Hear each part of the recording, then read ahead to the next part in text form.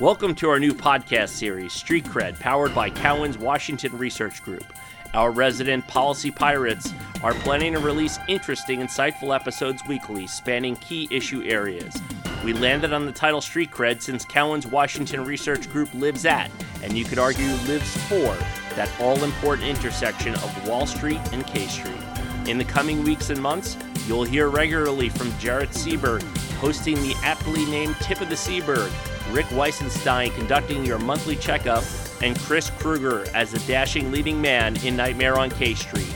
Since recovering health and biotech, financial and housing, trade and tax, as well as political analysis, you could say that this new podcast series will keep you healthy, wealthy, and wise, but only if you rate, subscribe, and tell a friend about Street Cred.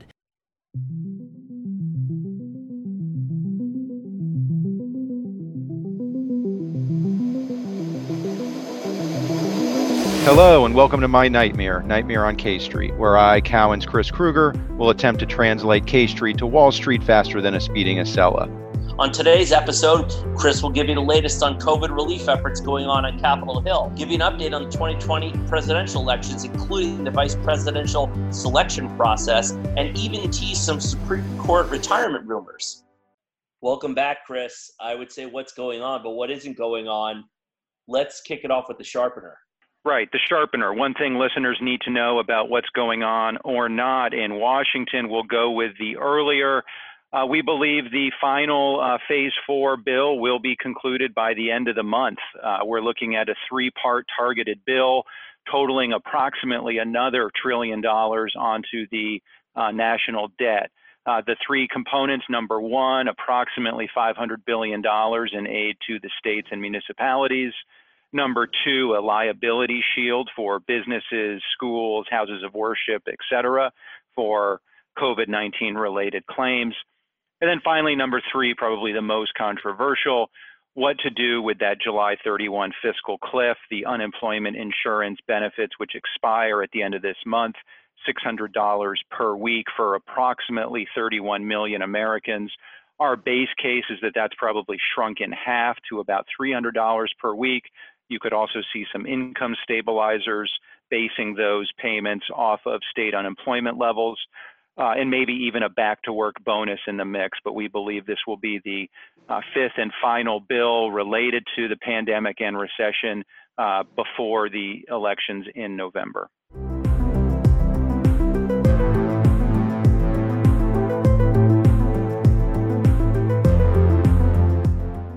Let's get to the main course here. What about 2020? Let's get your latest thinking on the race. A lot has happened in the last couple of weeks. In 2020, I think bottom line, every day the election is a referendum on Trump. It's a win for Biden.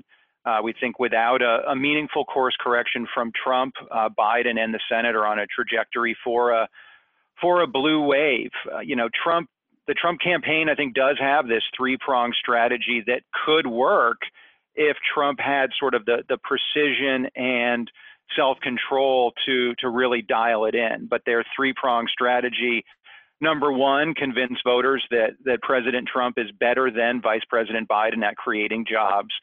That is still the one area where the president holds a polling advantage over Biden.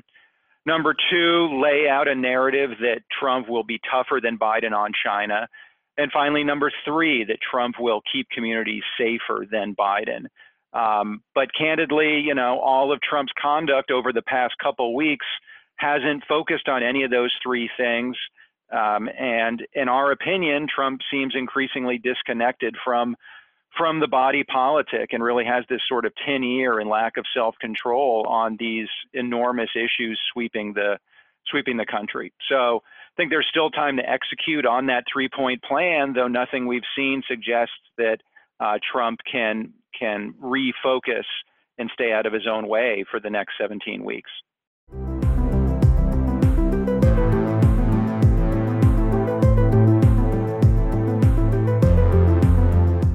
Tis the season for Veep stakes. Chris, would you break down Joe Biden's calculation for who he's going to pick as his running mate? Obviously has declared that he's going to pick a female for his vice presidential candidate.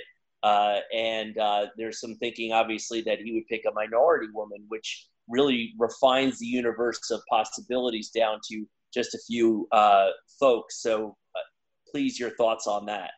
So on the vice presidential pick, I mean, I think more than anything, it's governed by a political Hippocratic oath, right? Do no harm.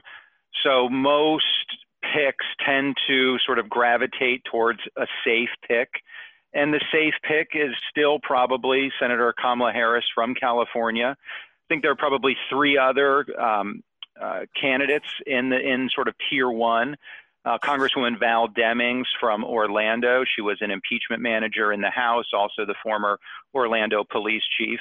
Then you have the Atlanta mayor, Keisha Bottoms, who unfortunately just tested positive for COVID-19. But I think she was, an early supporter of Biden's candidacy.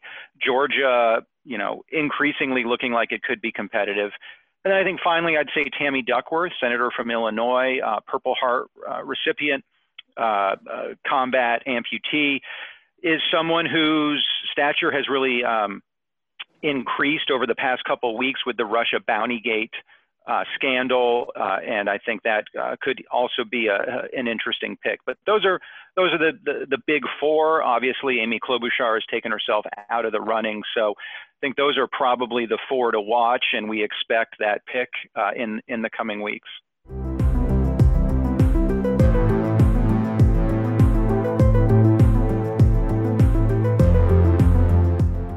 Last but not least, the tightener.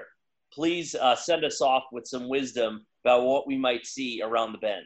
Well, look, it's there's a long way to go, but you're continuing to hear more sort of chatter about another potential Supreme Court vacancy. I think most going into the year would have thought that could have been Clarence Thomas, but there's increasing commentary that Justice Alito might be stepping down. So why would Alito step down? Well, he's 70 plus, and I think he would want to avoid an RBG scenario where if he's looking at the polling, he's looking at maybe the Senate flipping and being locked in that seat for another 4 years. Now, this could be the course correction that Trump needs to really juice conservative turnout and really focus the election once again, as it was in 2016, on the fate of the court. Judges continuing to be one of the president and the Republican Senate's great achievements for right or wrong, confirming their 200th federal judge last week. So that's something to keep an eye on that could be a meaningful potential for a course correction in this race that will end on November 3rd. As much of a chore as it would be to confirm a new justice at this time, it might recenter the debate and refocus the debate for McConnell and Trump, and they probably wouldn't mind it all that much considering how things are going. Very, very interesting stuff. Chris, thank you very much. Always a pleasure, and we'll hopefully be back next week. Thanks so much for listening. The pleasure has all been on this side of your earbuds. This has been Cowen's Chris Krueger letting you know this wasn't a dream. This has been Nightmare on K Street.